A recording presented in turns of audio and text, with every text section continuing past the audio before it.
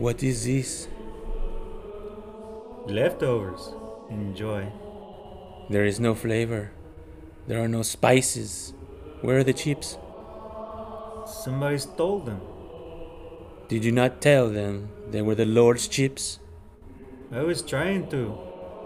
You're useless, Ignacio! Silence, brothers!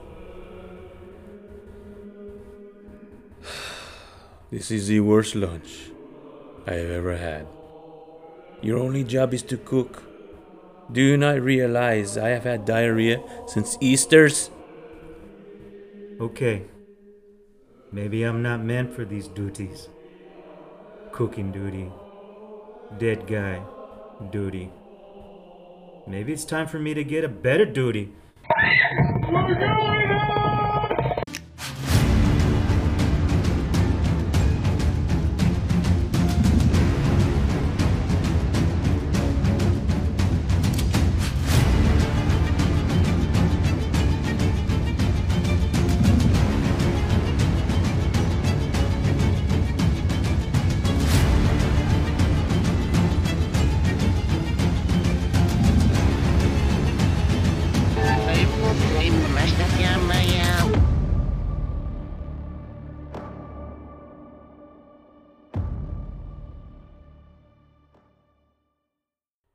Welcome to Misfit Apparitions, the podcast. I'm Don. Now I'm Ernest. Thank you for joining us as we talk about locations we've investigated that are known for paranormal activity, as well as other subjects related to the field. We apologize for this episode being a week late, but the research called for it. You will see what I mean. And we must also apologize for the way this podcast is going to sound. One of our microphones went dead right before we recorded this. We are recording this in a unique situation, and the mic cable, we believe, is bad. So we're working on one mic, so it may sound a little weird, but we want to get this podcast out because it's pretty good, we think. So be sure to check us out at misfitapparitions.com and follow us on Facebook, Instagram, TikTok, Twitter, and subscribe to our YouTube channel with the handle at Misfit Apparitions. Listen to the podcast on our website, our YouTube channel, or wherever podcasts can be found. If you enjoy the podcast, please give us a review, a like, or a thumbs up, and spread the word about us. We appreciate it as it helps the podcast get recognized. And check out Misfit Apparitions The Stuff, our online merch store hosted at redbubble.com. From stickers to ball caps and mugs to t-shirts, you're bound to find something you'd like. Any proceeds made from the stuff go towards the team's travel expenses, and we thank you for looking. If you have any comments, concerns, or questions, please drop us an email at mawpod@misfitapparitions.com or ask us directly from a social media platform that you feel comfortable using. Now that that's out of the way, let's talk about what's been going on, because it's been quite a while since Ernest has been on the podcast. Man, you look older. Right? Yeah, it's been a while. But, previous podcasts, we had Dr. Epperly. Yes, I thought that was good. I believe that, those are pretty good podcasts. Yeah, we stretched Feliska out as much as we could, couldn't we? We did that because we thought we were going to put the investigation video as part of the podcast, but we talked about that, or I talked about that last time. Yeah. So what's been going on since, what's it been, January, February? I think we have a new Super Bowl champion, right? Yeah. The Chiefs won. Yeah. NASCAR's back up again for anybody that follows that. Hockey playoffs are in now. Oh, that's true. Yeah. And baseball started. So yeah, it's been a while since I've been. COVID's still talked about. Political season's in full swing. There's, of course, people pissed off at each other all the time. Yeah. I can't believe it's already almost April, the end of April. Yeah, we're 1/3 of the way through this year. Yeah, I know. Unbelievable. It just goes by so fast. All right, so in this episode, we're going to talk about, I think, one of the coolest places we've ever investigated. Wouldn't you agree, Ernest? Yes, it is. Malvern was outstanding. When I first got there, it was just like massive. It's like, this is pretty big. It's pretty big, and it wasn't until later that we learned that there's actually 4 parts of the building. Yeah, I think we all had a good time. And I think the lesson learned, at least for me, was never do back-to-back overnight investigations. Yeah. because you get sleepy. Yeah, you get tired, but also the weather up there is just different from Texas. Yeah, small town, cold Midwest weather in November. Yeah, it was something. Yeah. But before becoming a popular paranormal destination, the 10,000 square foot Malvern Manor started off as just a regular building. Please pay close attention now. There are many turns on this building's history highway. Malvern, Iowa, originally called Milton but renamed after an existing Milton, Iowa, was discovered, established itself sometime in the fall of 1869 after the completion of the Burlington and Missouri Railroad. One of Malvern's first residents, John Paddock, and his wife built their home and the town's first store. Added to those buildings was the fourth to be built in the winter of 1869-1870, a boarding house named Culler's House by a man named Jacob M. Cullers. Captain Cullers, as he was referred to, earned his title as a member of the 5th Regiment Illinois Cavalry during the American Civil War, serving as private, second lieutenant, and finally captain. After Milton changed its name to Malvern, Captain Culler changed the building's name from Culler's House to Malvern House, which continued to operate as a boarding house. Sometime shortly after Malvern became established, Isaac Bain Ringland and his family moved into Malvern House. In January 1872, Captain Cullers sold Malvern House to W. H. Anderson. Ownership of Malvern House changed hands perhaps more than once, when sometime in 1885, Peter Smith became its owner until his death in 1888. Also in 1888, Mary Ann, matriarch to the longtime resident Ringland family, and widow of Isaac, who himself died in 1880, passed away. The history is a little fuzzy on who took ownership of the property after the death of Peter Smith, but Isaac Ringland's youngest daughter Maggie and her husband Robert Emmett Kirkpatrick Mellor, or R.E.K. Mellor, resided there until moving to Wayne, Nebraska in early 1890. A little less than a year later, the Ringland home would be sold, expanded considerably, and become Malvern's popular cottage hotel. In 1890, businesswoman Julia Betts purchased the property and began a huge renovation project that added a 2-story addition to its west and north sides. She opened the cottage hotel in 1891 and, as successful as it was, decided to put it up for sale in 1895 and retire from the business. Businessman George Arthur Averill purchased the hotel at the end of that year and made improvements to it, such as adding a basement to house a furnace and laundry room, installing hot water fixtures, remodeling the porch, and adding fresh paint to the entire building. He continued making improvements throughout his time as owner, including the building of a coal and wood house and the installation of a massive hot air furnace. In the summer of 1900, George Averill sold the cottage hotel to his son, Adello Daniel.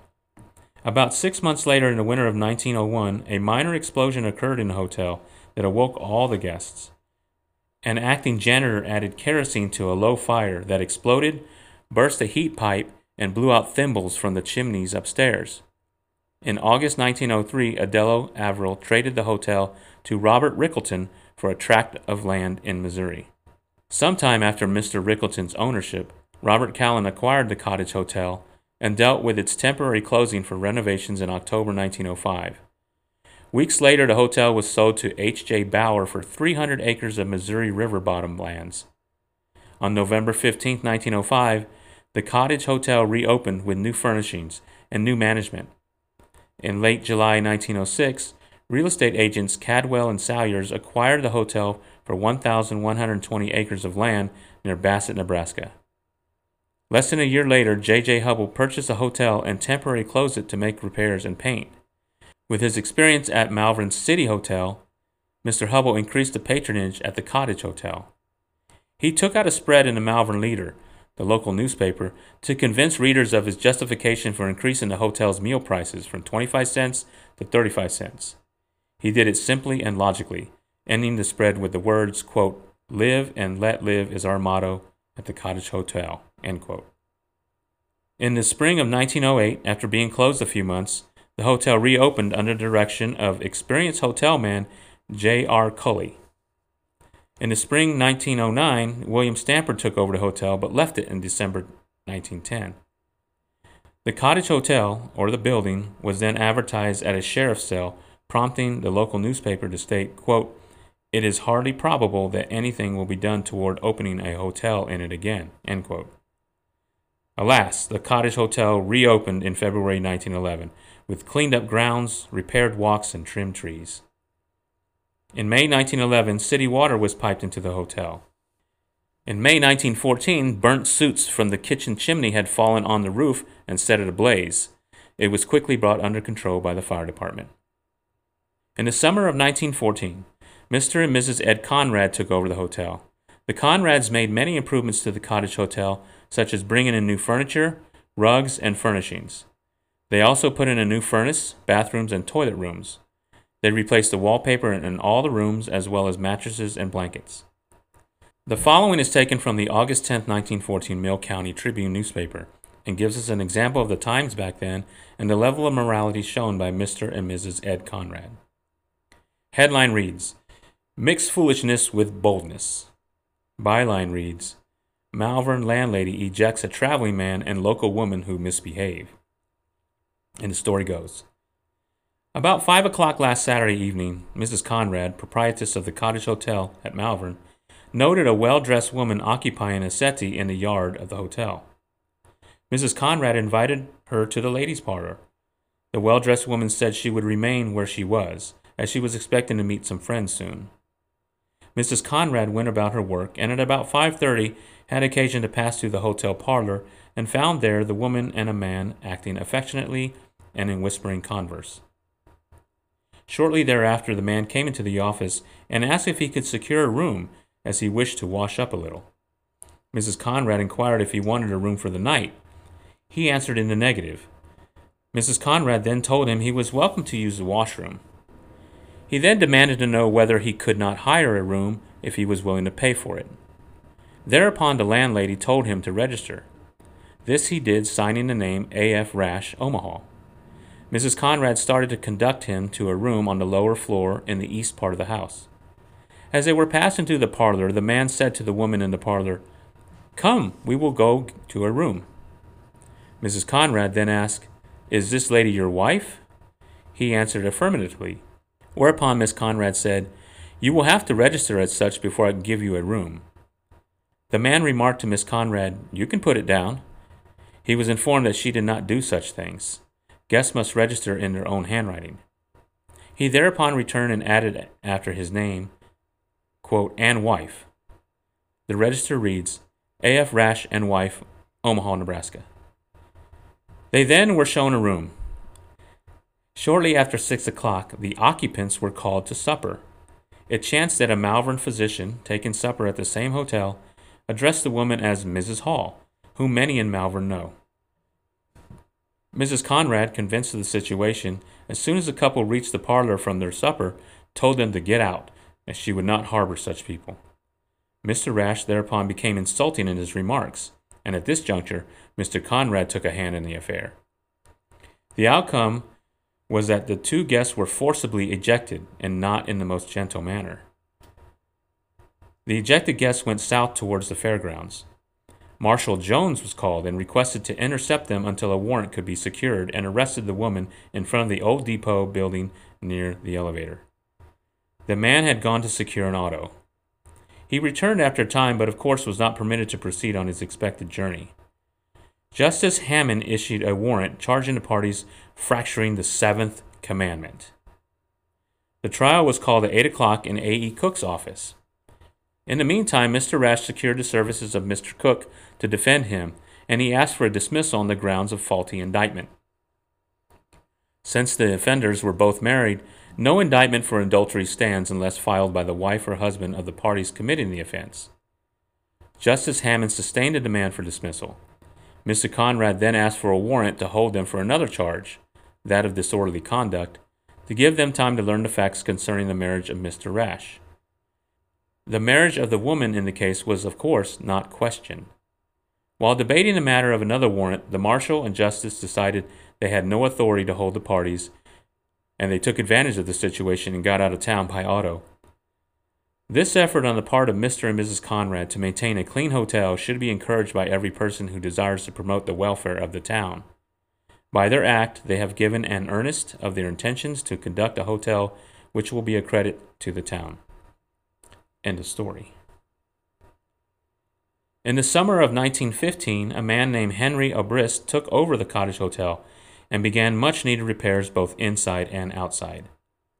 A more serious fire than those in years past struck the hotel in early fall of 1916. Before it was discovered during breakfast, the fire had already broken through the kitchen's roof, and by the time firemen arrived to contain it, the fire spread to the main building. It took some time, but the fire was eventually put out. The fire's origin was believed to have been caused by a blazing soot dropped on the roof. In the early fall of 1917, improvements were made to the sidewalks and parking areas. In January 1936, a minor fire originated from a defective flue but was contained before any serious damage was done. The Piper Hotel era began when Ralph Knox Piper purchased the cottage hotel in the late summer of 1940 and completely renovated it with a new outside facing, modern plumbing in the rooms, and a neon sign hanging on the street in front of the hotel. Mr. Piper died unexpectedly of a heart attack in February 1949. From its time as a boarding house named Culler's House in 1870 to its final days as the Piper Hotel in 1956, over 85 years of Malvern hostelry at this location came to an end when three women, Bessie Smith, Mildred Peterson, and Yvonne Widerquist, purchased the property to remodel the building and convert it to a nursing and rest home. Nishna Cottage had its open house on Sunday, October 14, 1956, and officially opened a short time later. On February 1, 1957, the three-person partnership dissolved when Mildred Peterson Johnson moved away. Bessie Smith and Yvonne Widerquist remained as partners. Then on June 30, 1957, the remaining partnership dissolved, leaving Yvonne Widerquist the sole owner and operator of Nishna Cottage as of July 1, 1957. In the late summer of 1958, a fire nearly broke out when a patient who had been smoking a cigar in his room left it unattended when he left his room. An overstuffed chair in his room began smoldering, which prompted a quick-thinking attendant to hurriedly put it out with a fire extinguisher. After that, smoking restrictions inside the facility were enforced. In the summer of 1959, Mrs. Widerquist sold Nishna Cottage to Geraldine Foster, who officially took ownership and operations on September 1, 1959. In August 1960, a new fire protection sprinkler system began being installed that provided complete fire protection for the building. On August 21, 1962, ground was broken on the single-story addition to the cottage's east side, and in late March 1963, occupancy of the new wing began. The new addition allowed Nishna Cottage to accept 13 additional patients to its pre-addition capacity of 41. In the summer of 1966, the cottage was approved by the Veterans Administration as a facility to provide further veteran care. A wiring short in January 1967 set bedding on fire but was detected and extinguished before causing any damage. On June 22, 1976, Nishna Cottage lost its distinction as being a nursing home and instead became a residential care facility after state inspectors determined that its halls were not wide enough to roll a bed down. In the fall of 1984, residents received a 16-passenger bus equipped with a wheelchair lift, courtesy of its owner Geraldine Foster Reed. In the April 10, 1997 edition of the Malvern Leader, Geraldine Foster Reed put out a letter to the editor denying a persistent rumor circulating in Malvern about the closing of Nishna Cottage. In the fall of 2003, an announcement in the Malvern Leader declared that Nishna Cottage would soon be under new ownership and management and be called Heritage House. Just over a year later, due to citations of an unsafe electrical system, missing patient records, lack of an infection control program, and fire safety problems, which alone pose an imminent danger to its 10 residents and staff, and because its owner and management failed to address these citations, Heritage House closed its doors on April 30, 2005. For the next 11 years, the building remained closed until Josh Hurd happened to be at the right place and at the right time and took ownership of what is now called Malvern Manor.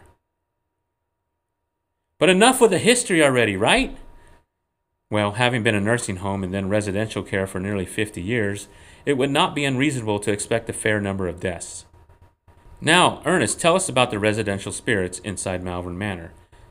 I believe that's what our listeners really want to hear. Okay, here we go. The attic. Besides the ceiling's rafters showing evidence of a fire some time ago, perhaps the one in 1916, not much is known about the attic other than it was most likely used for storage. Paranormal teams have talked about feelings of nausea and hearing scratching, voices, and growls. And also, here we go, Captain Collars. As Don told us, Captain Collars built what is now called Malvern Manor. Of course, it wasn't close to as large as it is now, but he did start it off, and it was the fourth building standing in Malvern back in 1870. The captain did not die in the building. He passed away in Texas, but perhaps his obvious strong ties to the building support claims by guests as seeing a male spirit calling himself the captain in room 24, located on the west wing's second floor. Now let's move on to Gracie. Gracie suffered from mental illness, specifically schizophrenia and dissociative identity disorder, or what was once referred as multiple personality disorder. Supposedly, the nursing staff documented her in a 1-hour sitting as having 13 separate unique personalities. Paranormal teams have reported that Gracie's spirits tend to favor males whenever they come visit her room. And if they sit in the room's wheelchair or lay on the bed, she might tug on their pants or touch their private area. Her eyeglasses remain in her room, which Don bravely wore for a time when trying to get her to communicate with him. Now let's talk about Hank, or Henry. If you have seen the film Grumpy Old Man, you have seen what kind of a person Hank was. He was vulgar, scorned women, and overall just mean. He supposedly used to sit outdoors and throw rocks at passing children. Hank's room contains a dresser full of his clothing and, as gross as it sounds, fingernail clippings. Now let's talk about Inez May Gibson, the only resident spirit whose obituary we were able to locate, and overall just a very sad story. Inez was 12 on December 21st, 1900. When just coming home from school and jumping rope outside, she was discovered by her younger brother, Otto, hanging by her jump rope in the closet. Many believed it was suicide because neither of her divorced birth parents wanted to care for her, so she was left with her aunt and uncle. However, a jury was put together to investigate the circumstances and conditions surrounding her life and death. According to the jury, Inez was in a cheerful mood that day. She had made good grades, and her uncle agreed to pay for her each good grade she received. Christmas was around the corner, and she looked forward to buying Christmas gifts. She enjoyed skipping rope, but she had a habit of carrying her jump rope by wrapping it around her body and or neck. When she went to her closet to reach an upper shelf, the jump rope caught on a high hook where she normally hung the rope, and then she slipped from the chair she was standing on. The rope already around her neck led to her choking to death. And guess what? None of this occurred on this property. It happened in a home across the street. It's not known why the spirit of Inez occupies the West Wing's last room upstairs. Now let's talk about Jeff. Jeff is an unknown spirit. He's been reported as saying he's new to the manor. He's also been known to play practical jokes on paranormal teams and will even lock them in the attic, even though the door to the attic does not lock. Next, lovers of rooms 17 and 18. These are reportedly the spirits of two men who resided here during the nursing home days. They apparently loved each other and lived in rooms directly across from one another for at least 5 years. The next one or number one. This is the spirit that seems to be the most feared, even by the other spirits. It roams the building and attempts to instill fear and terror into individuals and teams, trying to get them to leave the property. Next one is Rebecca. Another sad story is that of Rebecca, a 30-something-year-old female whose husband dropped her off at the home for unknown reasons. She was known to stand in front of the mirror in her room and pluck out her hair, one hair at a time. She was also on heavy medication that her body didn't respond well to. They may have led to her lack of eating and drinking, causing her health to decline. Rebecca's spirit supposedly responds well to females, for obvious reasons. The next one is the Shadow Man, possibly a residual haunt. A former employee of the nursing home spoke about a male patient who was 6'7" tall, mentally challenged, non-communicative, and who had a history of murder. Think Chief Broadham from the film One Flew Over the Cuckoo's Nest. This man, according to the employee, would chase the nursing staff down the long hallway during rounds. Shadow Man is described as being a very tall, human-looking dark figure who runs at people at a super fast speed. As Malvern Manor owner Josh Hurd describes, traveling 40 feet in less than a second is pretty darn fast. Now let's talk about Susie. Susie's room is full of crayons and coloring books, like those found in an 8 or 9-year-old girl's room. Mentally, Susie was an 8 or 9-year-old girl, but in actuality, she was a middle-aged patient of the nursing home. Susie's spirit confines herself only to her room. She does not leave because she's either scared or unable. Her room has a growing number of crayons and coloring books gifted to her by paranormal teams. Well, that's Malvern Manor. It's a great place that we hope to visit again real soon, maybe for 2 or 3 nights. Especially because the couches are so comfortable. Again, we apologize for the delay in getting this out there, but the research was overwhelmingly fascinating. I think I even became obsessed for a week or 2. As always, thank you for listening. And finally, remember, it's not always the things in your life that matter, it's the memories. Cherish those and those you make them with. See you next time on the podcast. Goodbye.